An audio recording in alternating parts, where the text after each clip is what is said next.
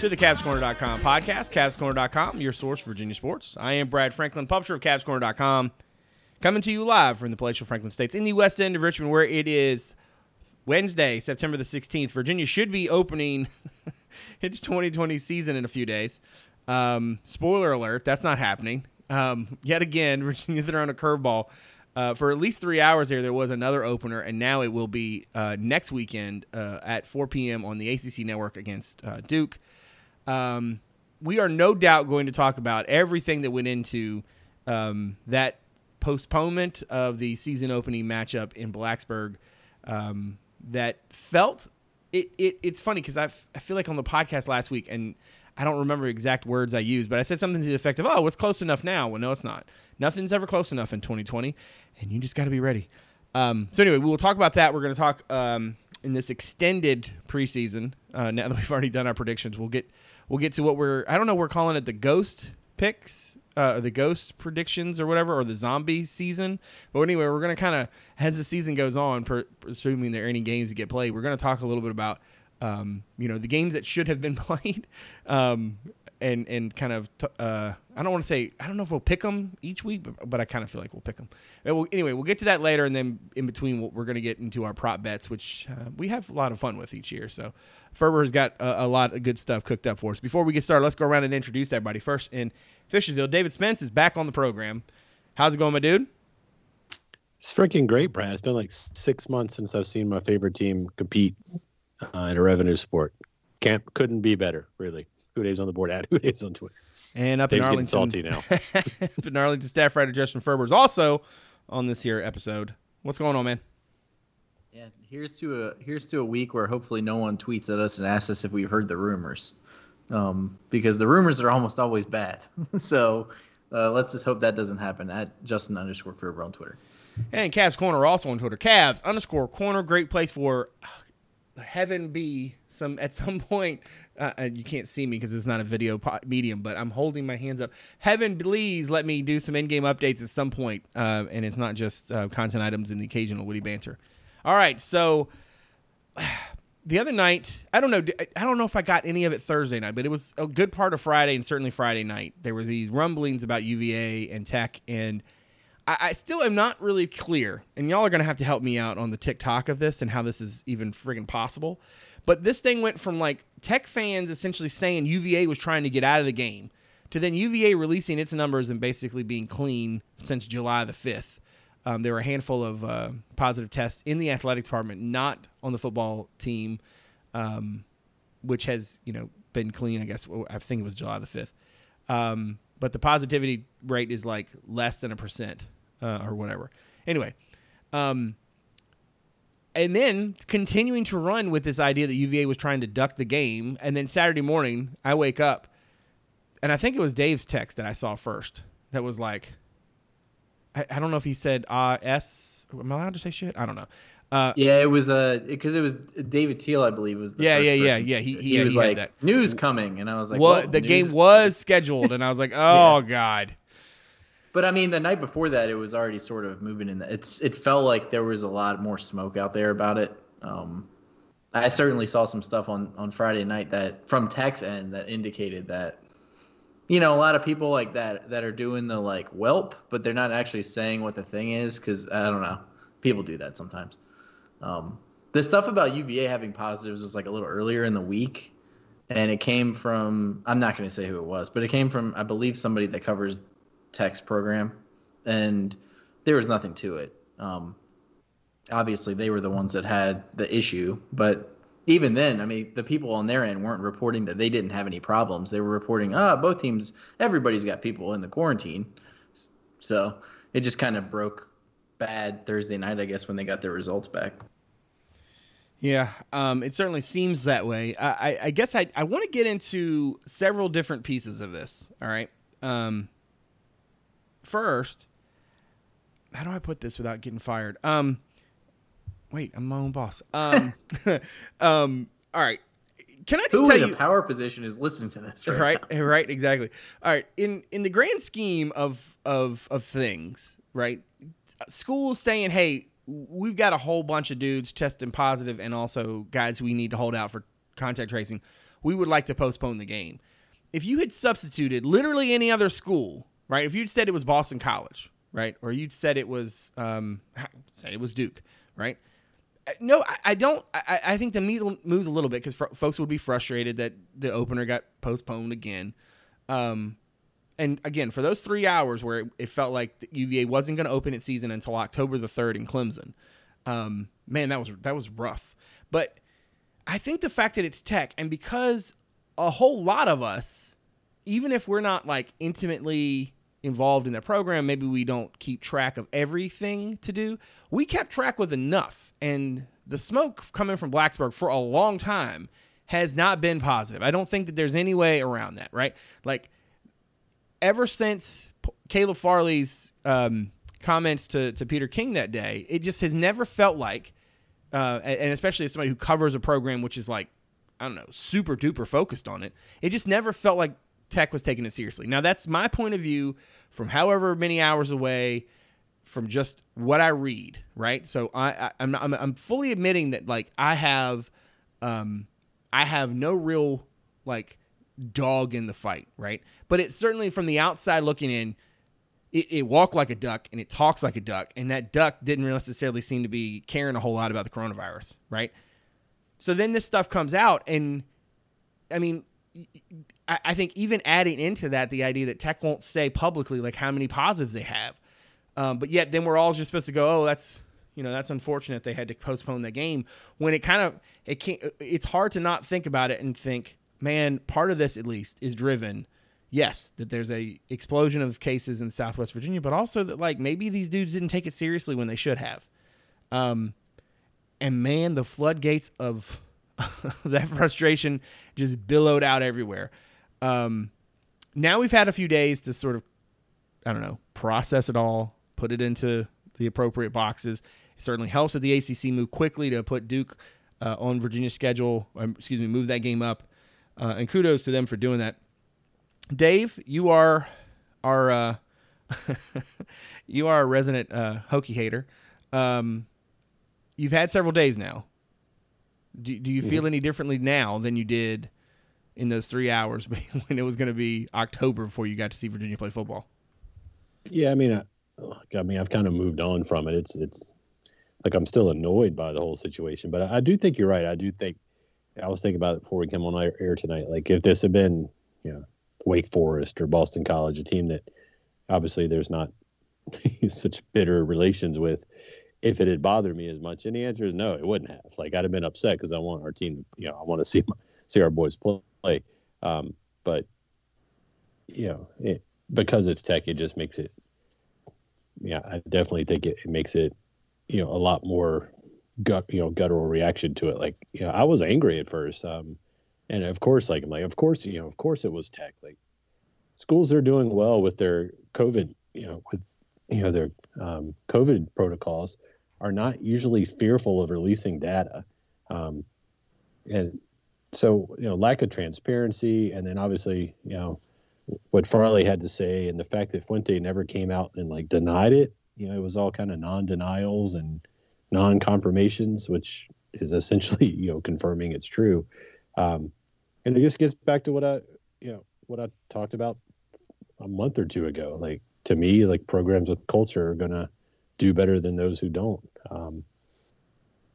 And so far Virginia's seen it. Now there's the fan part of me who wants to say, look at Virginia Tech and joke on them publicly and everything, but also understand the reality of what's on the ground. Like, Virginia's been really good. Everyone's been really focused, but they were really focused with the expectation that they were starting the season against Georgia, and then that got pushed, and then it was VMI for what felt like 20 minutes, and then it was Virginia Tech. So that's easy stuff to focus on. And Bronco kind of mentioned his coach's show last night. Like, having a goal makes it a lot easier to make the sacrifices. That said, now not having the Virginia Tech game on the schedule and starting with Duke, who's still a good opponent, and 10 days or whatever it be, 9 days from when the podcast goes live. Like, that's another thing to look forward to, but maybe the guys loosen up, and all it takes is one guy making a mistake and you can have an outbreak. So I don't want to, I understand Virginia fans, like, pounding their chest saying, look at us, look at you. But, that thing can turn pretty quickly. So I'm trying not to go down that bandwagon, going down that trail with the rest of the bandwagon fans who are upset about, the game being canceled, because it can turn quick. Like, everyone's living in a glass house when it comes to COVID. What do you think, Ferber? You're usually the guy who has the steady as she goes of the group. Yeah, I mean, I think what Dave just said is very true. I think, there's not a lot of I wouldn't take like a victory lap on any of this stuff. Obviously, for one, COVID is a pandemic. It's not a competition. You want your team to do well with it, but you want everyone to do well with it. And I think that gets lost in it sometimes. And like Dave said, I mean, and also, I mean, I'm not going to sit here and like carry water for Justin Fuente or whatever, but we don't really know what happened there. I mean, yeah, they could have had a bunch of guys not doing what they were supposed to be doing, but they also could have had one or two guys that messed up and screwed it up for everybody else. And that's a much different reality. It doesn't really matter. What happened is happened, and we got to move forward from it. Hopefully everybody's fine. Hopefully nobody got really sick, and hopefully UVA's players continue to test negative. And I think that's the important thing is if you do what you're supposed to do, your chances of getting COVID are much lower than they would be if you don't. And that's pretty obvious. But at the same time, that doesn't necessarily, you're a stray cough or sneeze away from having a problem, especially if you're in classes and other areas where you might be exposed to more people. And I think UVA is trying to limit those exposures, but and they do deserve. I mean, I'm not the victory lap thing. I think they do deserve credit for what they've been able to do so far. Not a lot of schools have had the numbers of good test results that they've had, but at the same time, I think even Bronco admitted yesterday, like, you're only as good as your last results, and things can change. So I mean, you have to kind of roll with the punches and understand that. This thing, this might not be the last game that gets moved or canceled. I almost bet that it won't on UVA's schedule. So, I mean, you kind of have to be able to adapt and get used to, those sorts of realities. At the same time, I don't blame the players for being upset. They're dealing with a reality that is not their normal college reality, and they've agreed to do that with the promise that they'll be able to play. And I still believe that they'll get their games in and have a good season and everything, and hopefully everybody stays healthy. But, it's got to be frustrating when you're that close to the target and then it falls apart, seemingly not because you guys did anything wrong, but somebody else couldn't hold up their end of the bargain, theoretically anyway. So I get the frustration. I get the chirping that was, on Twitter on Saturday. That I get it.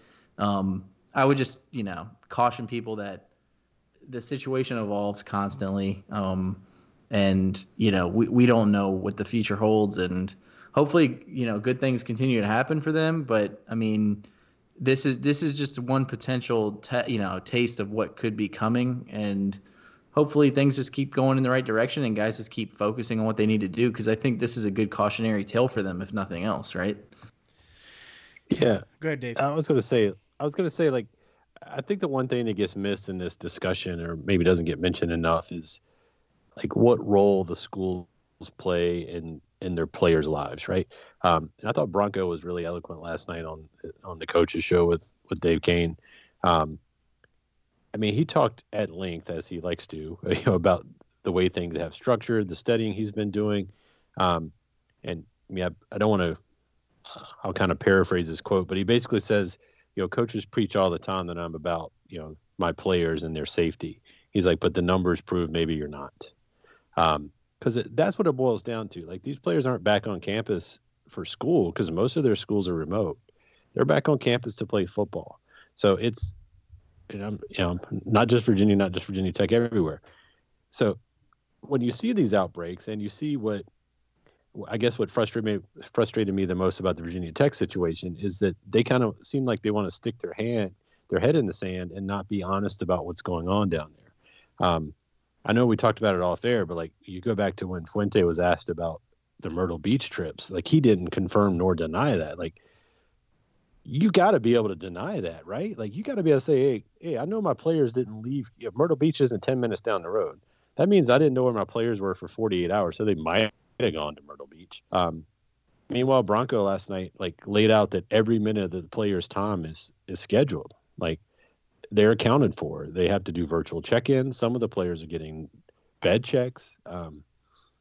So like if your coach, and even if they're not doing it for whatever reason, like I think it's a disservice to their players. If you're not going to offer your players that structure to keep them safe, like I think maybe sometimes we forget this is, a pretty big, a pretty significant illness. I know a lot of guys in their, like kids, people in their 18 to 20s maybe don't get, don't die from it, but it's still a very severe illness. And you're talking, I don't want to name, a significant portion of Virginia Tech's roster is reported to have been either positive or quarantined, obviously. So you start talking about that many kids getting it. To me, like it becomes not just a, hey, we should have had football, but like, what are you doing for your kids? Like the kids you're asking to make a sacrifice. They're amateur athletes. They're not getting paid. They're getting scholarships, and you can't provide either the want to, the discipline, or the structure for them to stay safe.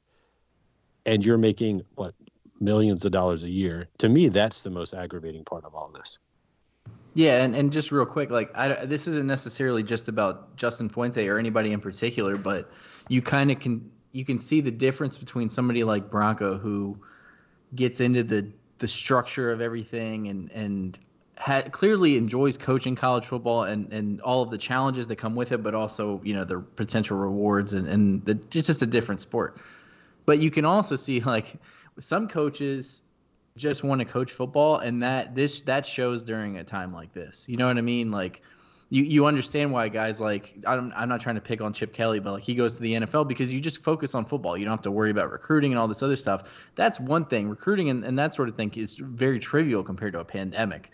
So I mean, like I think you're seeing the cracks in the foundation in that area in some places. Not just at Virginia Tech either. I mean, like other schools. I mean, you kind of. I think some places it's like, hey, all you guys need to take care of what your business and be safe, and everybody says okay, and that's like as far as it goes. And then Bronco's like, you know what, I'm going to put you in a position to be successful, and you're just going to have to agree to do that, or maybe you should just opt out because that's the way we're going to do it as a team, right? A couple things while I'm listening to you guys kind of go through things. One, I've said this on the show, gosh, how many times? Two things can be true at once, right? And this is definitely a situation, to me at least, where there are multiple truths that are happening at the same time. It is true that if you came to the conclusion from having seen from the outside what Tech has or has not done, has not talked about, has not confirmed, has not released, what have you, about this pandemic, I think it is fair for folks to expect that in some way, shape, or form, what has happened there is in some ways related, right? You can't say with certainty, right, that it is because is a slippery slope, but I think it's beyond the acme of foolishness to think that it's not related. Okay. To Dave's point about culture, we got to remember, like, this was a head coach who, like, not that long ago was looking to leave. Now, that's not to say that there aren't plenty of coaches who have plenty of successful seasons the year after they think about leaving, right? I'm just saying that, like, everything since that time has felt odd, right? You've got a defensive coordinator who's been there forever, who's gone. You look at all the changes there. I think for Virginia fans especially, it's understandable why they feel the way they feel. I do think that the puffing of the chest is in some ways problematic simply because it implies a certainty that you just can't have in this thing, right? I'm not sure if I believe that it's like you're one streak off away, but it wouldn't be hard, right? It wouldn't be that difficult for a kid to sort of get out of line and bring it back, and next thing you know, you're dealing with an outbreak of your own. That being said, I don't think that it's. I think it would be to mention foolish again. I think it would be foolish to think that there haven't been players at UVA who have been outside those lines, right? Who have messed up, who have broken those protocols, who probably have gotten punished for it, right? It's not realistic, I think, to think that every single dude on that team has been on the straight and narrow. But the bottom line is the same, right? By an inch or by a mile, they got no positives. I I think it's understandable and fair for folks to be angry. I think it's understandable and fair why you guys are like, hey, y'all be careful in that glass house. I mean, glass houses have high rent, right? Like, and eventually you got to pay it. And it is very UVA fanish to me for folks to be sort of worried about it, right? Like, Virginia fans are typically the ones who don't like to talk smack because they're a little bit worried about it coming back around on them, whereas normally other fans don't really care about that. They just sort of just say whatever they think and they put it out there. But the bottom line is the same, which is, to me, and I tweeted about this on Saturday morning as I talked to a former player, and he's kind of explaining, he's like, you don't have any idea like how isolated these kids feel. And if your anger and frustration comes from that place, I can't say anything to you because that's exactly where I am and where I still am today. Like, it's great that the ACC figured out a way for Virginia to play sooner. It's great that that the opportunity for them to play is in front of them again, and that there is a set date. But to Bronco's point in my column that I quoted from last month, like that emotional strain, it wears on you. And to be frank, the three of us, we talked about this offline, that one of the things we worried about when this thing broke this weekend was that, like, now you would have some guys who would be like, why am I doing all this? And next thing you know, they've gone and created a problem for the program. I mean, but it could go the other way too. True, like and I think like that's they, one they of the. say, you know what, like we can't afford to do that. Right. Look, this is what happens. This is what happens, right? And I do think, and this is, Charles Snowden is one of the most outspoken, probably one of the most outspoken players I've ever covered at UVA. He doesn't seem to sort of recess into the shadows in the way that some stars at UVA have. I mean, he seems to be more than willing to put himself out there. And he did on this and had some back and forth with some Tech players. And I mean, quite frankly, his sort of putting it out there wrote a check. I think that his leadership has to cash, right? He's got to be able to get his guys of the same mindset. And I'll be honest, I think that thing, you're exactly right. It could go two ways. You could have the guys who are disillusioned, or you can have the guys who had reinforced their resolve, right? And we'll find out. I mean, ultimately, like, the problem with this is, like, there's no way to know whether you had an outbreak because somebody made an honest mistake, or whether you had an outbreak because a bunch of dudes were being knuckleheads, right? A bunch of adults in supervisory roles are being knuckleheads. I don't personally agree that Tech shouldn't be releasing its stats. I feel like the idea that they defaulted to that shows me that they would rather it not be out there. I would much rather the ACC say to every school, here's the blueprint, put it out there, just like they did with injuries and stuff, right? But at the end of the day, right, Virginia's going to play football, we hope, soon. If Virginia Tech play in December and, they got a full squad and UVA's in the midst of an outbreak or something, and they're missing, a handful of really important players, you know what? Every Virginia fan will use it as the crutch that it is. It's unfortunate that it happened, and certainly if you're frustrated, I get it. But on some level, what can you do? I don't think Ferber said this thing the other day, which I still think would have been amazing if Tech basically calls and UVA says, no, our team will be on the field. If they had like 30 dudes or 40 dudes or something left, and a bunch of them are walk-ons and stuff, I mean, who knows how badly that would have gone. But yeah, I mean, I guess it can't really work if I mean, Fuente said the other day that like they weren't even close. So I mean, well, if this it is was also like a place where it would be helpful if we knew what close was. Like the and league, also now we know that they didn't call UVA to cancel; they called the league, right? And then they dealt with the league. So yeah. So anyway, let's get on to the let's get on to the fun portion of the program. Dave had to leave the call and come back. Yeah, Dave got so frustrated. Yeah, he came back. So let's get on to the prop bets portion. Ferber, you want to explain to the good people what it is we do, what happened last year, and then get into. This is the third year we've done it now. Yeah, we're all getting old. Yeah.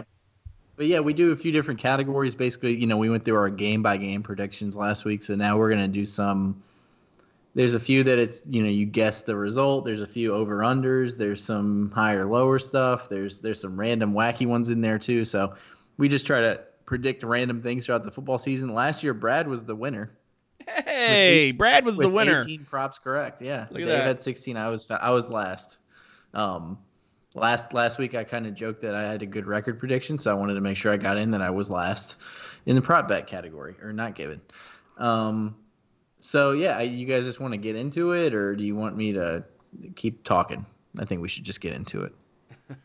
All right, so Let's get into it. So basically, anybody who out there doesn't understand what a prop bet is, essentially, Ferber's going to give us like a category, and then usually some sort of number, some whatever, Yeah. and we're essentially gonna give our prognostication on it. I just want to say real Some quick, of them are sort of like not really props; they're just like fill in the blank. right, fill in the sort blank of. stuff. We call it prop, but realistically, a whole lot of them aren't props. Just for the record, I would just like to thank the Academy and everybody who helped me win that trophy last year. Thank you. Okay, go ahead, Ferber. The big And one, also for the record, we're coming in blind. We have not got. Yeah, that's true. Yes, Ferber has not given us the list. I'm at a little bit of an advantage because I got to think about it, as I was doing them. But I will also give you. I'll try. It might be a little clunky at times. I'll try to give you some semblance of like what the player did last year, or like what the number was, so you kind of have something to go on. Can I just say for the record that I'm really glad Ferber's in charge of this, because I would be horrible at this. Anyway, go ahead, dude. I got so many screens up right now, you don't even know. It's a lot. He's hacking the mainframe. All right, so the first question we always do every year is, who do you think scores the first touchdown and how? And I added a caveat this year, how many yards? So I guess, Brad, you can go first. Wait, I won. I should be able to go last. Yeah, sure. You should go first. Yeah. I think I'll go first. Yeah, that's the way it should work. I'm going to take a 6-yard rushing touchdown from Brennan Armstrong. Wow, man. I think they're going to get down near the goal line, and he's going to punch one in. That was a really passionate pick there. You really put yourself out there on that one. Yeah, I mean, well, you want to know what we guessed last year? Yeah, I'm pretty sure all of us guessed PK. You said Perkins rush, Dave said PK Kyer rush, and I said Perkins pass to Chapman. And the actual result, does anybody remember what the first touchdown of the year was last year? No, I have no clue. It was a 4-yard pass from Bryce Perkins to Chris Sharp. Oh, that's right. Yeah, on like a bootleg or whatever. Yeah. Well, that was close. All right, Dave, what's your choice? I'll take a 8-yard run from Wayne Taulapapa. That's a safe bet right there. Yeah. Yes. 8 might be too far. I was going to say, I would have had it inside 4. He's good. Give me a 7-yard touchdown pass from Brennan Armstrong to Tony Poljan. I actually thought about the same thing, but didn't want to go there. We all think this offense is going to be explosive. But this is yeah. What if you said like it'll probably be like a pick 6 or something. A 79-yard kickoff return by Tavares Kelly. No. Well, I remember last year I thought about I almost picked Joe Reed to just take the first kick back for a touchdown or something. That would have been a flex. Yeah. So on to the next one, or did you have something else? Yeah, come on. All right. So who leads the team in touchdowns? And you cannot count quarterback passing touchdowns. So total, like if Brennan Armstrong, if you want to pick Brennan Armstrong, you're just picking his rushing. Or he could catch a touchdown pass. Yeah, sure. Yeah. Or you could play linebacker. And I'm gonna go. I'll go first. I'll go Wayne Taulapapa. Do you want a number? No, we don't need a number. Okay, good, because I don't want to guess. And that's my number. That's my guess as well. Wayne Taulapapa. That's mine as well. It's a safe one. Yeah, I mean, last year he led the team with 12, so I don't think anybody else was really close except for Perkins. And we didn't include Perkins in this last year because we kind of knew that he would have a bunch of rushing touchdowns. So I think we just wanted to try to guess. Last year, none of us guessed right. Brad said Hassis, and me and Dave said Joe Reed. So, all right, we didn't do this one last year, but I was trying to replace some of the ones that we can't do because of the pandemic and everything. Who leads the team in total snaps played? Ooh. So, okay. Offense or defense? Okay. I'll go first. Go ahead. Mm-hmm. Oluwatimi. That's mine as well. Yeah. Yep. Yeah. A lot of times it's linemen. Last year I don't have the number, but I'm almost sure it was Perkins. Oluwatimi missed a game or two. So I'm like almost sure it was Perkins last year. Don't want Oluwatimi too. No, let me score a point here. Give me Dare to be different. Zane Zandier. Okay, that's a very safe one. I mean, well, not necessarily safe, but that's a good bet. I mean, I'm more inclined to go offense just because I don't know how long, but we'll see if the offense is any good. It should be somebody from the offense, but yeah. And this year I'm not so tied down to Armstrong just because like I could see them working in some other guys, especially in that Abilene Christian game. Like I could see them, him not having the snap counts that some of his linemen have. Yeah. And I can see that. Armstead playing like the entire second half of that game. Yeah, something weird like that. We'll get to that later though.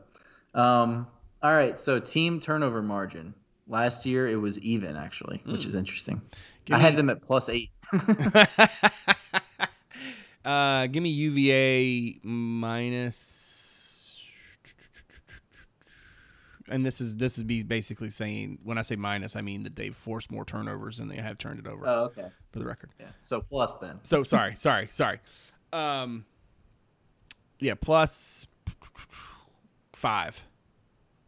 Nice. UVA normally, just for a little bit of background, UVA usually has, or like the last couple years, they had a higher. They had more takeaways than they gave away. Which is why I think we all picked a positive number last year, just because we expected their defense to kind of force a lot of turnovers and stuff. But the offense ended up turning the ball over more, and so I think that's why they ended up at even. Dave, did you have a guess? Yeah. Just trying to think. I mean, you don't have a lot of cupcakes on the schedule. Yeah, that's another factor too, is we don't have the non-conference games to pad some of these things. But you also don't have like the traditional crowd noises to make checks and stuff difficult. So I'll go UVA like +3 or something. Yeah, I was gonna say. I don't think it'll be big. Mine will be +2.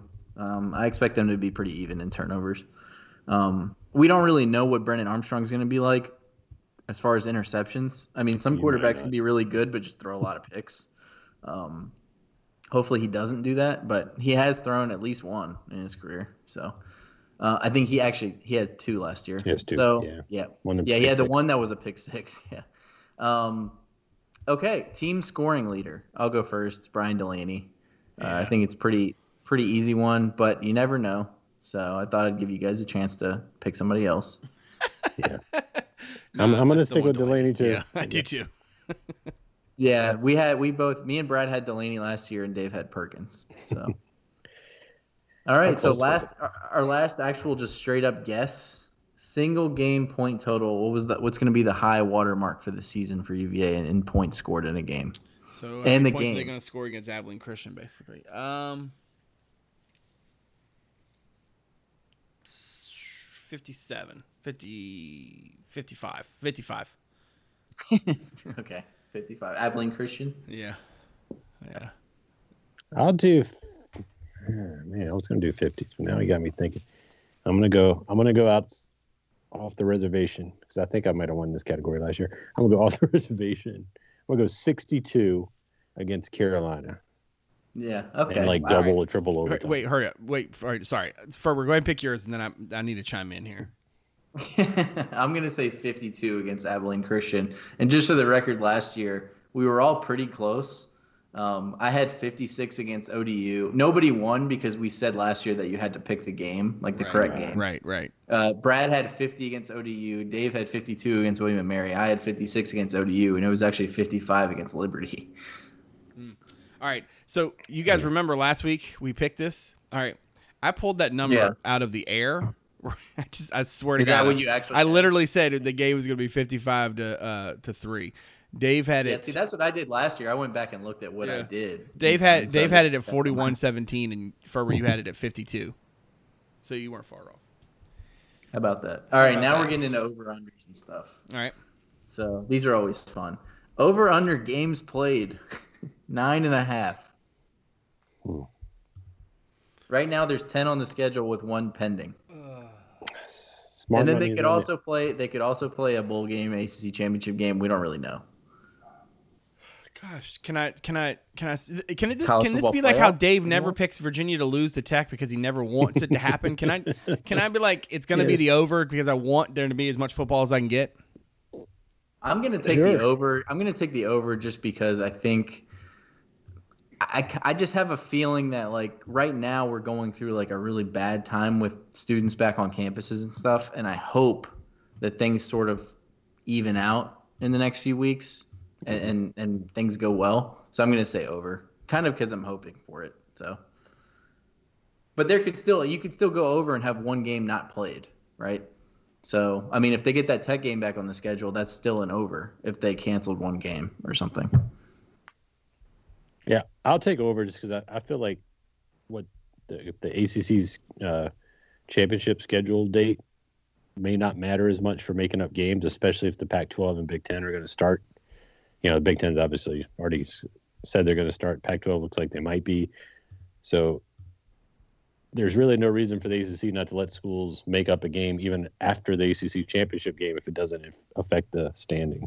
Yeah, and it seems there's like more the Big Ten's thing today where they said they were going to do like the seeded draws or whatever. Yeah. That made me think the ACC might be like, you know what the hell? You can make up your games. Like, you could do that and offer that as a bowl sponsor. Yeah. Offer your bowl sponsors a chance to sponsor those games, and two birds, one stone. So, yeah. Yep. And you get the TV exposure and all that stuff. So, Yep. Cool. All right, so all over. Obviously, that's not one that we did last year. Hope we never have to do it again. Imagine telling ourselves last year we were going to bet on how many games there were going to be. That would be weird. All right, the next one is one that we do every year, and it's gone up every year. Longest field goal of the season, and I set the over/under at 49.5. And last year I had it at 47.5, and he went over on the field goal late in the season, 49 yards. Give me over. I'm going to go over as well. I think he gets a 50-yarder this year. I was thinking like 51. When's the last time UVA made a 50-yard field goal? Sure, it was Connor It Hughes. was like Connor Hughes. Yeah. Well, Ian Probably Fry the had Wake that Forest. one. Ian Fry had like a really that one at the gun. That's right, he did. Yeah. I think he was in the rain or something too. Yeah. Didn't his I'll dad take have like a over heart as well. attack at a game? That was at BYU. Yeah. BYU. That's yeah. yeah. Coached by Bronco Mendenhall. So you're going to go over? Yeah, I'll go over. Okay. Everybody's over. Everybody's got a lot of faith in Brian Delaney. I think that's a pretty good number, though, because UVA hasn't even really tried a lot of 50-plus yard field goals, I don't think. So, all right, the next one. Team points per game for this season. Last year, the over-under was 30.5, and it was 33.7. This year, the over-under is also 30.5. Under. I just put it right back where it was. Give me the under. Under? Yeah, give me the under. Yep. Yeah. I'm going to go under as well. I think for the season, I actually did the math. I had them at like 29.5. So I think that's about right. So I'm going to go under. I was going to go under. Now I'm going over because, There's a you wanna chance for you win. to make up some points. yeah. And, Okay. I do want to bring this up, even though it doesn't really have anything to do Bragging with what we're rights are doing right fun. now. Terrell Chapman receptions last year. The over-under was 25.5. I went way over on that. And Dave said over, me and Brad said under, and he had 7. So, But he was on pace for like 50 for a brief minute. yeah. Literally a very brief minute. You know how like at the Olympics, hold on. You know how like at the Olympics when you're like watching like a swim event or whatever, and they'll show you that ghost Yeah, person, the first you 10 know, meters. who's like he's Yeah. like he'll show you like how far ahead they are of the pace for like 37 seconds of that season, man. That dude's usage rate was Yeah. about to be absurd, and then it just like went away. Terrell Chapman, we need to not nothing against him personally, but we need to have like a Terrell Chapman of the Year award where it's like the person in the preseason camp videos that like we're like that guy. That makes you that makes you say the most outlandish he stuff. like barely plays. He probably led the team in target percentage. Oh, he had to have. He had like to when have. he was in the game. There was a while it was a thing last year. It'd be like, well, if they put Early Chapman in on the the field, you know where the ball's going. Well, but you Early know what in though? the Chris Sharp was like that too, though. Man, when Chris Sharp was Oh, out yeah. there, Chris But he's Sharp was going only to get the on ball. It's Yeah. like if Chris Sharp isn't blocking, he's scoring a touchdown. Yeah, there was no in between. Yeah. All right. So this Now that you year, rub salt in my wound, go ahead. yeah. Well, this year. So the reason I brought it up is because the next one is Terrell Jana receptions, 74.5. Mm. And let's look at what he had last year because I believe it was 75. It's right around there. Yeah. I kind of. And last year he had. This is great radio. 74. I kind of want to go over. I mean, that's a play. I don't know why. The thing is, too, you have to remember, like, less games this year, but also he's going to be the number one guy, and he really didn't do much in the first half of the season. So it's like if you think he's going to keep doing that, then he could have 100 catches. Is he going to be the number one guy, or is the 6'7", 250-pound tight end sitting wide open over the middle every play going to be the guy? Well, we'll get to him. Yeah. So, I'm going to go under. I like Jana, but I think he'd have to average almost 8 catches a game to be over. 7.45. Yeah. But here's the thing about Jana. I guess a little less than that. So. Jana can go ham out of nowhere. Oh, he 100% can. Yeah. Yeah, I mean, if you look at his back half of the season, I feel like he was averaging 10 catches a game. He's also going to get DB1 now, though. So that's true. But I feel like he's going to be in the slot a lot. I feel like he'll be in the same position. Yeah, I mean, you look at from the North Carolina game on, 13 catches, 9, 4, 4, 6, 7. So yeah, I mean, that might be a little bit high. So I'm going to go under. I think he'll end up in the 60s somewhere. But I feel like this number is pretty fair. For him for the season, considering we know his role is going to go up. It's also worth recognizing that while he had 74 catches, Joe Reed had 77 and Dubois had 75. So those catches have to go to somebody. So, I mean, there's going to be more catches. And I think Zacchaeus had 100 the year before. So we'll see. That feels right. All right, wait. Did I officially go over or did I officially go under? You didn't say anything yet. Just do it now. I'll go. I'm putting these all in the spreadsheet afterwards. I will. Last time I tried to keep track and it was impossible. I will go over. Way to dare to be different. This is all right. This is how you win. All I do. Yeah, this is definitely how you win. And we're all gonna. And then the thing is, halfway through the season, you're like, damn it, Brad's the only one that had the over. When Terrell Jana has 50 catches through the first 4 games, we're gonna be like, damn, we all should have taken the over. All right, defensive and special teams touchdowns. Last year, the over/under was 2.5, and the number was 5. So this year I set it at 2.5 again. Again, I'm gonna games, no Joe Reed. Yeah, I'm gonna go under. I'm going over, baby. That Zane Zandier 6 is coming back this year. He's bringing it back. I'm going over because I think the team's just gonna. I mean, most of your turnovers come on quarterback sacks, and I think this team's going to create a lot of pressure. Yeah, I mean, and the picks that they get, a lot of times they kind of, I don't know if they have a high. Yeah, they're like slants and stuff that can go the other way quickly, because UVA sits on a lot of the short routes, which is ironic because Nick Grant's pick was way down the field. But yeah, anyway, yeah, I'm going over. Brad's going under. Dave's going over. So. And you have to remember, we don't know what UVA's kick return situation is going to be. I think 2 of those last year were Joe Reed returns, right? So we'll see. All right, longest touchdown of the season. This year is going to be a little different. So last year I said it at 79.5, and it was 100 yards because Joe Reed was trying to kick 100 yards for touchdown, which is weird because I went under for some reason, which is weird. This year I said longest touchdown from scrimmage, and I put it at 72.5 yards over under. So who's scoring a 73-yard touchdown? That's the real question. It almost have to be. I don't know. The longest touchdown from scrimmage. Simpson can roll. Yeah, and you could have a Tavares Kelly play or something. Yeah. I think the longest touchdown from scrimmage last year was 65 or 67. Perkins run. All right, you know what I'm going to do? I'm going to take Shane Simpson. Give me Shane Simpson for 67 yards.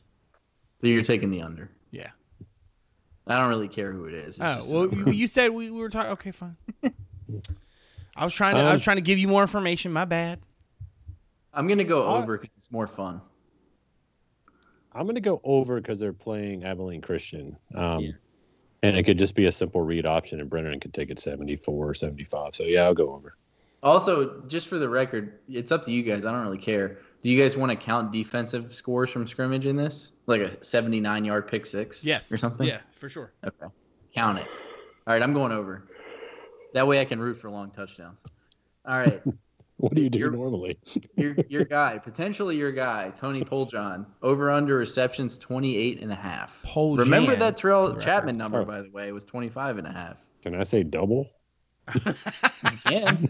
That would be over. I looked it up. For reference.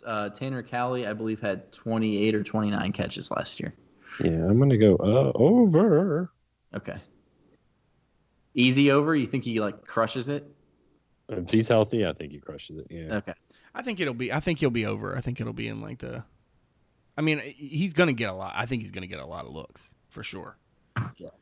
Yeah, I mean, there's some other things there, like we don't know his chemistry with Armstrong and all that. I'm going to go over as well, but I think it's going to be closer to that number than Dave thinks. I think the targets will be pretty even. I mean, last year he played 12 games and had 33 catches. So it's not like he's, Gronk catching 80 balls or something. So I think it'll be in the 30s. But I think that's a pretty good season for a UVA tight end, which that's another thing. We don't really know how they're going to use the tight end. So, all right, on to the next one. Wins over ranked opponents. Last year I set it at 0.5, and it was 0, I believe. No, they had 1. Who did they beat that was ranked? Virginia Tech. That's who it was. Wasn't Carolina ranked when they beat them? No, I don't think so. Because I have it on the spreadsheet as 1, Virginia Tech. Unless I was cheating or something. I had under because at the time it was Notre Dame's ranked and they're not going to beat them, and they'll beat all the teams they're supposed to beat. So this year I set the over under at 1.5, which is higher. But this was before the Big Ten announced they were coming back, so you kind of have to take that into consideration because if you look at the poll, Pitt is ranked now, Louisville's ranked, Miami's ranked. So, I mean, not all those teams are going to be ranked when the Big Ten starts playing. Mm. Yeah, that's my problem. Is I just don't know who's going to be ranked. So I think right now on UVA's schedule, the ranked teams would be Clemson, Virginia Tech. Carolina. Well, Virginia Tech isn't on there. North Carolina will be ranked. Yeah, Louisville, Miami. I think that's it. But you never. But again, I made Carolina. I made the number before the Big Ten was going to come back, so I figured even teams random ACC teams might sneak into the bottom of the poll. Just because they definitely would without them. 100%. Mm-hmm. But you could have Wake Forest or something, yeah. So what's the number? What am I going over under on? 1.5. Over under 1.5. Oh, under for sure. I couldn't remember if you said a half or 1.5. I'm gonna go under as well, just because I feel like once the Big Ten teams start playing, I think some of these Louisville type teams will start getting bumped out of the rankings. But I think they're gonna get 1. I think they'll get 1. Though. Yeah, I'll go under too. Same thing. Big. Plus you got Louisville and Miami playing each other this weekend. But it's crazy because they're 17. They're 17 and 18. They're not even at the very bottom. So. And Carolina's 12th, which is mind-boggling. And obviously Clemson is number 1. So. Oh, are they? Yeah. Good for them. Big shocker. All right, next one. Program newcomers to start the opener against Duke, assuming that it gets played. That means freshmen and transfers, people that have never suited up for UVA before. Over under is 2.5. I'm going through this. So you got to start thinking about, and again, this is who they announce as the starters, not necessarily who plays the most. It's who's on the field for the first snap of the game. That's how. So when you say announce as the starters, what you actually mean is who takes the field and gets listed as a starter, right, not who's actually announced, right? You're just talking offense, defense, not special teams. Yeah, right? I don't care what they do on Hoop Vision. It's what's in the UVA. Hey man, you said announced as starters. That's all I'm going on. I'll go over because I think you got Henry, you got Simpson, you got Poljan, and then you got the Amos on defense. Yeah, I think it's over. Okay. I'm gonna go under. I'm gonna say it's 2, because I think you'll have some of those guys you mentioned. I think you'll have other guys on the field for that first snap. I think it'll be. I mean, some of those guys will be out there, but I mean, if you look at the starters, like Lamont Atkins started like 8 games last year or something crazy because they just kept running those guys out there first. I'll go under, but I mean, who knows? I mean, for all we know, Lavelle Davis could be on the first team, like, just going out there for the first snap because there is sort of like an oddness to that first play. So. All right. So remind me what am I doing? It's here? over under 2.5 of new starters. Give me over. Okay. That's fair. All right. Quarterbacks that last year I did quarterbacks that take a snap, and it was over under 2.5. This year I'm doing quarterbacks to throw a pass, over under 2.5 quarterbacks. Over. Ooh, okay. I'm gonna go over as well. I'm gonna take 3. It's kind of a crapshoot. They got the over last year because Lindell Stone played against Duke, just like for a quarter. So. Obviously, you have Keaton Thompson and Armstead and Stone. I mean, they could get 4 quarterbacks in there, I guess. That's actually what I was thinking. I was thinking 4. Yeah, I'll go over too, just because, I think 3 or 4 are going to play. And traditionally, like, if a quarterback gets into a game under this staff, they don't come in and just hand the ball off. They run the offense. Mm-hmm. So, yeah, I'll go over. Yeah, that's a safe bet. All right, last few here on over-unders. Zane Zandier total tackles. And the number last year was like 100. It was a really high number. This year I set it a lot lower than that because less games. And obviously the risk of injury and all that. He was at 108 last year. I set it at 84.5. Part of the reason I set it so low is because we had Jordan Mack last year. Yeah. He had like a really big season, and then last year we set his over-under for tackles at like 100 or something. He was like at 60-something. Yeah. I'm going to go under. I don't know why. Just going under. No, that's a fair. I mean, I think that's right about. I think the number is pretty good. I think he'll end up in that range too. I'm going to go under as well, but just barely. I think he ends up at like 82. All right, give me the over. There you go. That's how you win the game, right? That's how I did it last year. I'm going to do it again. All right. Sort of similar to the defense special teams touchdowns. Kicks returned for a touchdown, over under 0.5. So do you think there will be a kick return or not, basically? And when you say kick, do you mean kick or punt? Like, do you mean everything? Kickoff. Okay, kick. You mean kickoff return, or say? Because technically, it's kicks. I can't even remember the last time you returned a punt. Well, that was the reason I was asking is because it sounded like Brumfield was a little kind of excited about their chances at punt return.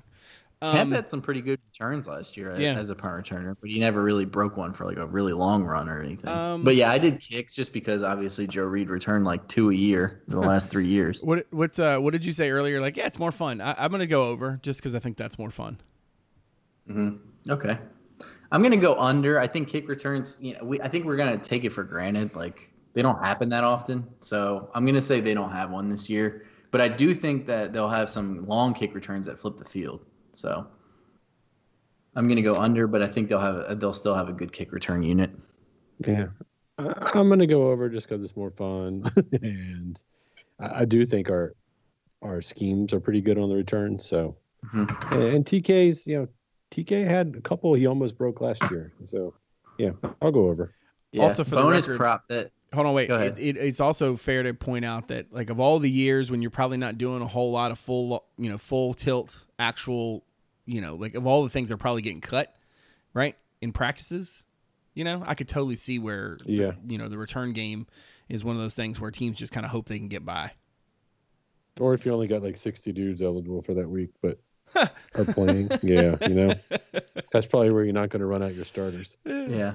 I do have a bonus prop for you guys that I'm not going to keep track of, but it's just a fun one in celebration of Joe Reed's 45-yard return the other day. Does Joe Reed return one for a touchdown for the Chargers this year? Absolutely. That is absolutely going to happen. I think kick return touchdowns and Joe Reed just go together like peas and carrots. Like, they just happen. Yeah, I don't want to bet against him. My only concern is that the rule with touchbacks in the NFL makes it's like really easy to get touchbacks. So I was surprised to see him return one at all.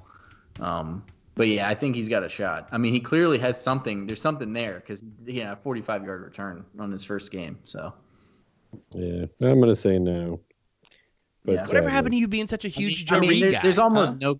No, well, the I mean, NFL there's just almost no kick returns anymore in the NFL. Like you don't see it Yeah. very often. I mean, the kicker just decided to kick it out of the end zone, and that's probably what they'll do for him now.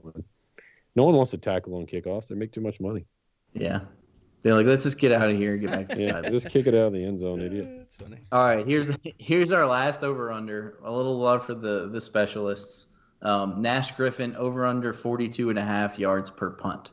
Last year it was like 42 exactly. Give me the over. Yeah, I feel like it's got to be over. He won't be punting. So Yeah, I'm gonna say under because he's never gonna punt. now you're going with the Delaney special. Yeah, no punts this year.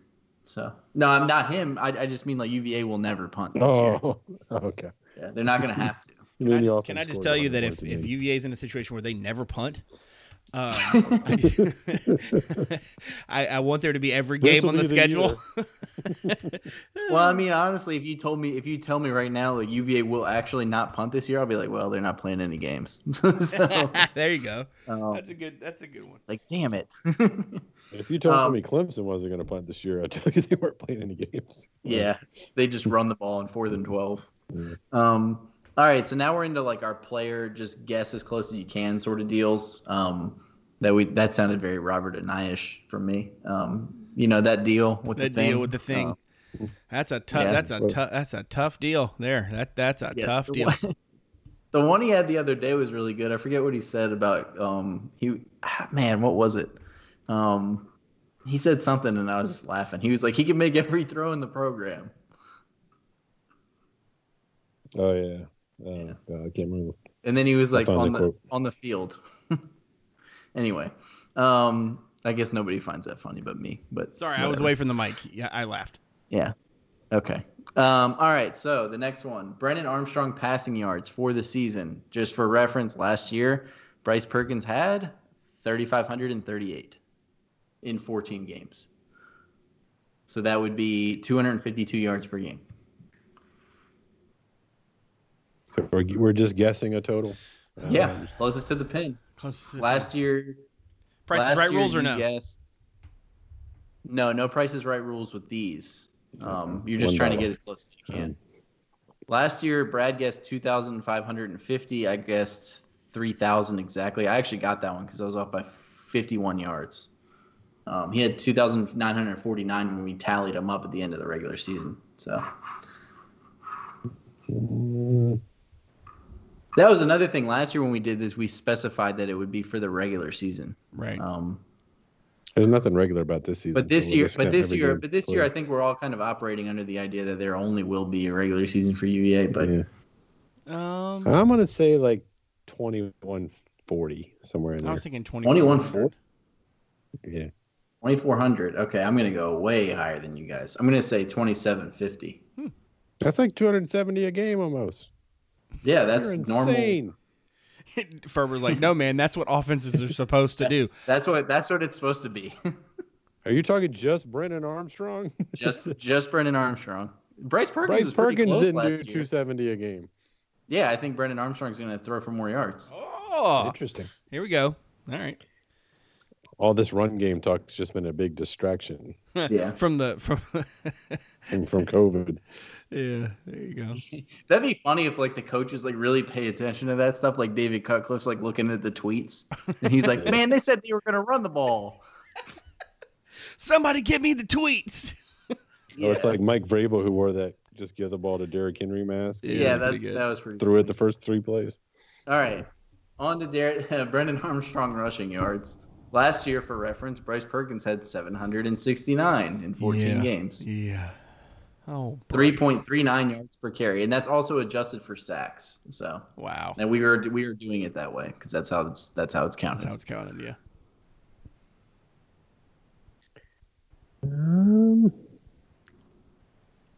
I'm gonna say 550. I'll give you my number. I'll go first. 412. Okay. I was gonna go a little higher than I'm gonna go 550. Okay. I think he's gonna run a lot more than folks think. Yeah, I like that. I'll go 620 ish. Ooh, Yeah, I mean, that's that gives him. spicy. Yeah, I'm just trying to figure. You got him That's at like more. That's 3,100 10 total more. That's yards, 10 and more yards per game than Bryce Perkins had last year. yeah. I But like him also, a Bryce little more Perkins as a didn't pure run the ball runner. much. He didn't run the ball much in those first few games. So And Bryce got sacked a ton. yeah, that's Um, true. He had a lot so of negative yards at the beginning of the year, yeah, especially. All right, next one. This is you just pick the winner. Most receptions. I forgot that I did this. Most Chapman.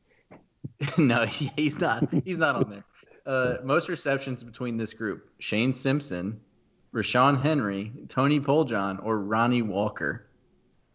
Wow. Henry.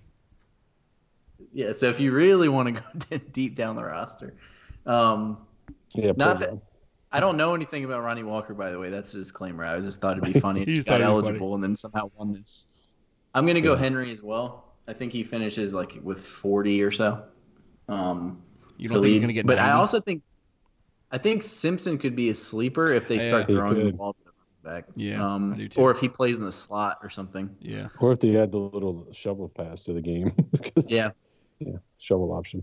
Yeah, I'll All take right. Paul John. All right, on to the next one. Noah Taylor sack total. Last year he had 7. I was getting ready to say 7.5 before you said the 7, so give me 7.5.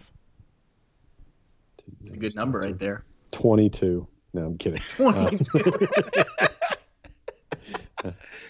2.2 I'm gonna go. game. I'm gonna.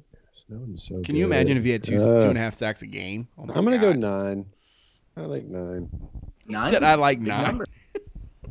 He said I I'm gonna like say, and 9. Taylor, and remember Taylor, like I don't remember exactly when he got all his sacks, but it felt to me like he kind of picked it up in the second half of the season. Yeah, I was going to say, I think a lot of them came. He had a huge game at Miami. I remember that. I'm gonna go 7 again. I think he ends up with 7, which is a pretty decent number for a 10-game, 11-game season. UVA's sack totals are always like really spread out. Last year, Jordan Mack led the team with 7.5. Yeah. So, and also Charles Snowden has like never had more than 5. So it seems like he gets sacks all the time, but he hasn't had like a very. It's many because sacks he's in his always like he's always like not. He has a lot of like PBUs and stuff like yes. that. He's like always there, and he has a handful of those plays a game where it's like Well, he just barely misses it. He also gets a lot of tackles for loss. Yeah. Which like he had that ODU game where he had like 15 and a half tackles or something. All right, so the next one, team's rushing leader and how many yards they have. So I'll go first. I'll go with Wayne Talapapa, and I will say that he ends up with 505 yards rushing. Give me Wayne Talapapa. No. I like how we seem so resigned to this. We're just like, No. "Give me Wait, Wayne." no. Give me Brennan Armstrong because whatever that number was, I just said a second ago. 550. Okay, well, Give me that. I'll think. All right, cool. I'm gonna take Shane Simpson. Just a little bit more. I'll go like high 6s, just above Brennan. Yeah, there you go. I mean, I thought about doing that. I think they're just going to use him more in like the Lamont Atkins sort of role where he's like out and wide and they're doing all kinds of stuff with him. But yeah, I think that's a fair play. All right. Jawan Briggs tackles for loss over under 6.5. So this is a pure potential bet because he actually had 3 last year. So how about that? 3 and It's like 13 games. 315 right now. I'm going over. Do we have to put a number on it, or does he just say No, yes? just over under 6.5. over. I don't know why I have it down here, but yeah, over under 6.5. Give me the under. I'm gonna go under as well. I think it's gonna be like 5 or 6, which is very good for a defensive or like a nose tackle. Yeah. So, all right, most touchdowns from this group: Billy Kemp, Tavares Kelly, Rashawn Henry. Henry. Okay. I think I'm that gonna kid's go gonna Billy have a Kemp. monster year. Yeah, I'm gonna go Kemp too. It could probably Henry's Henry's like the high potential guy because he could be a red zone target where those other 2 guys maybe won't be. But I think Kemp was really good the last few games of the year too. He just kind of got overshadowed by Jana's play, but he really came on. And Dubois had like a really big end of the season.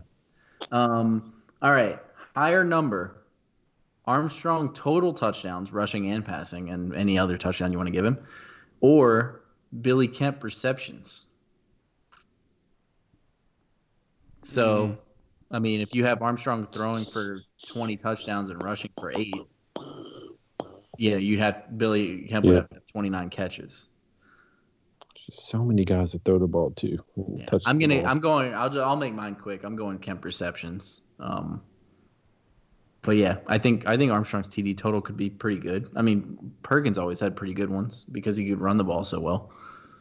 I'm gonna go Kemp too. Yeah. Give me Kemp. All right. Higher number: Tavares Kelly receptions or Mandy Alonso tackles. And the numbers from last year: Tavares Kelly had 14 catches in 11 games, and Mandy Alonso had 23 tackles in 14 games. Mandy. Okay. Brad? Mandy. I'm going to go Mandy as well. I put these two guys together because they're both Miami guys. But I think it's going to be pretty close. Higher number: Brennan Armstrong interceptions or Charles Snowden tackles for loss? Last year, Charles Snowden had 11 tackles for loss in 14 games. I'm going Snowden because I don't want to deal with the other. I'm going to do the same.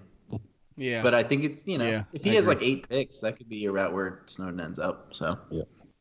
All right, cool. We're rolling right through these. Higher number: D'Angelo Amos all-purpose yards or Keaton Thompson rush yards?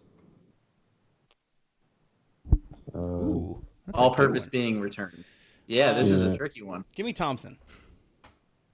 Okay. Because I do think Thompson's going to be in some stuff and run. So I'm going to go with Thompson as well, just because we don't really know what Amos's return role is going to be. But I went back and watched his clips from JMU, and that dude can return. Like, I'd be surprised if he's not involved in some way. I'm going to go with Amos because I went back and watched that dude's return clips from JMU, and they're pretty good. Yeah.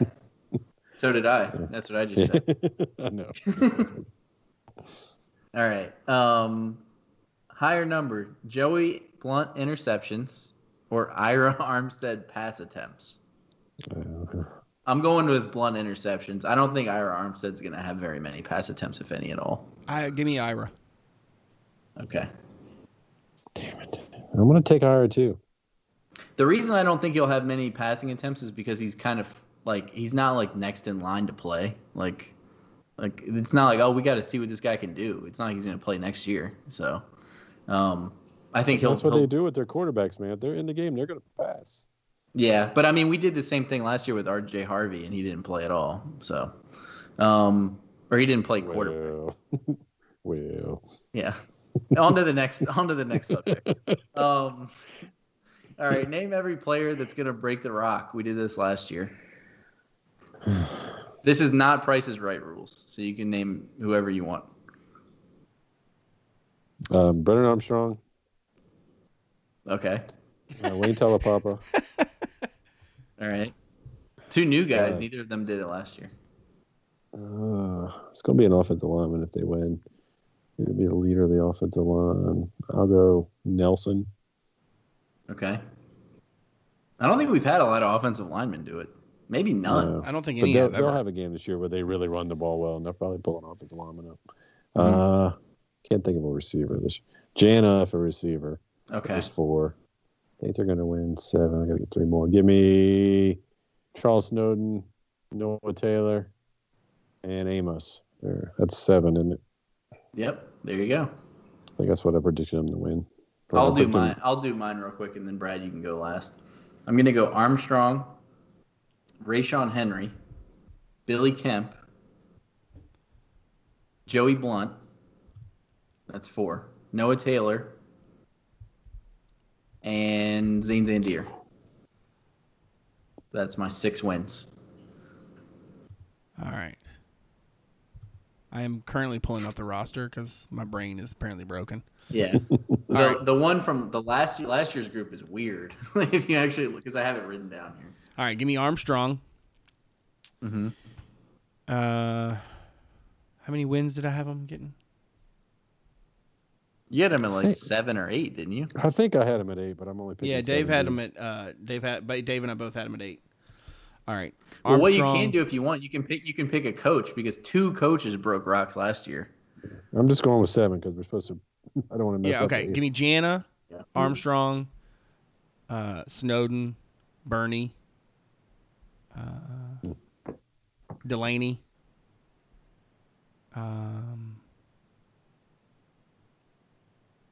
Blunt. How many is that? 6? Mm-hmm. All right. Give me. Do I have to name the coach, or can I just say a coach? You have to name them. Okay. I'm actually, I kind of want to change. I want to do a coach, but I'm not going to do it. I'll just say it after you're done. Okay.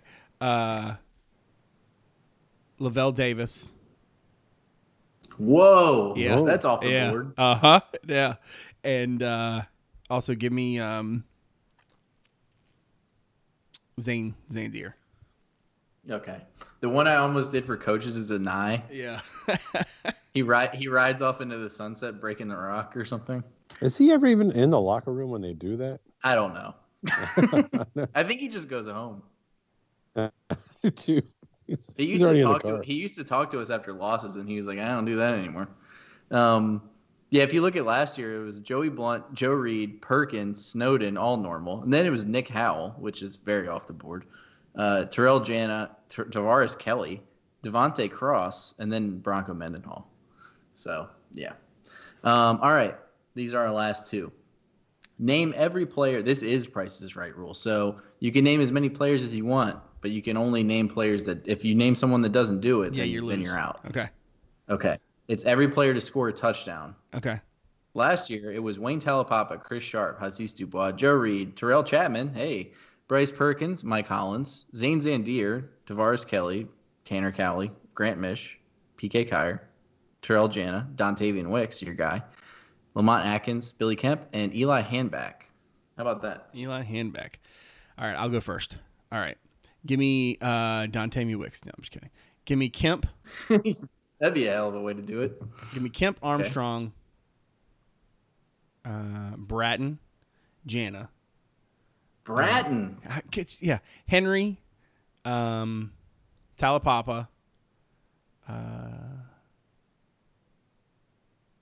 Simpson. No, I don't want to go any more deep. Grant. All right. Give me a second. All right. Davis, Starling, Poljan, Rawlings, and Thompson. Brad went for broke. Yeah. If you get all those, you're gonna win. Yeah, you're 100% are. Last year, I I'm was just the only gonna one who take got this Armstrong. because I didn't have Armstrong. Armstrong was the guy you guys both had, but he didn't score. Yeah. If Go we ahead. didn't score this year, we got problems. Yeah. Well, all right, we'll do Armstrong. Shoot, Brad laid the. I can either stop at Armstrong or go for it. Yeah, you could just do one player. You could just say, Brian Delaney and call it a day or something. Armstrong, Talapapa, Simpson, Jana. Who am I missing on the wide receiver? Henry, I think, will score. Kemp, I trust Kemp to score. Kelly, I can't. Mish, Poljan, KT. I'll leave it there. I'm not bold enough to go defense. That's where you're going to cut it off? Yeah, that's where I'll cut it. Okay. I'm going to go pretty simple, too. I'm just going to go Armstrong, Talapapa, Simpson, Henry, Kemp, Poljan, Tavares Kelly. That might be my list right there. I think that might be it. I said Jana. Yeah, I think that's it for me. I'm going to stay right there. All these other guys could have him, but I don't feel really confident in it. All right, last one. This is one that will have ramifications for this podcast and our text thread for years to come. Who is your guy for this season, right? So Brad's guy is always Dontavian Wicks, even though his claim is dubious because we claimed it at the same time. That we'll let you have that one. His other guys in the past have been guys like random basketball. See, Doug Doughty, who you guys know from the Roanoke Times, always comes in and says that somebody's Brad's guy, and Brad's always like, "How is that my guy?" And it's always somebody random, like Cody Statman or something. Brad can attest to this, I swear.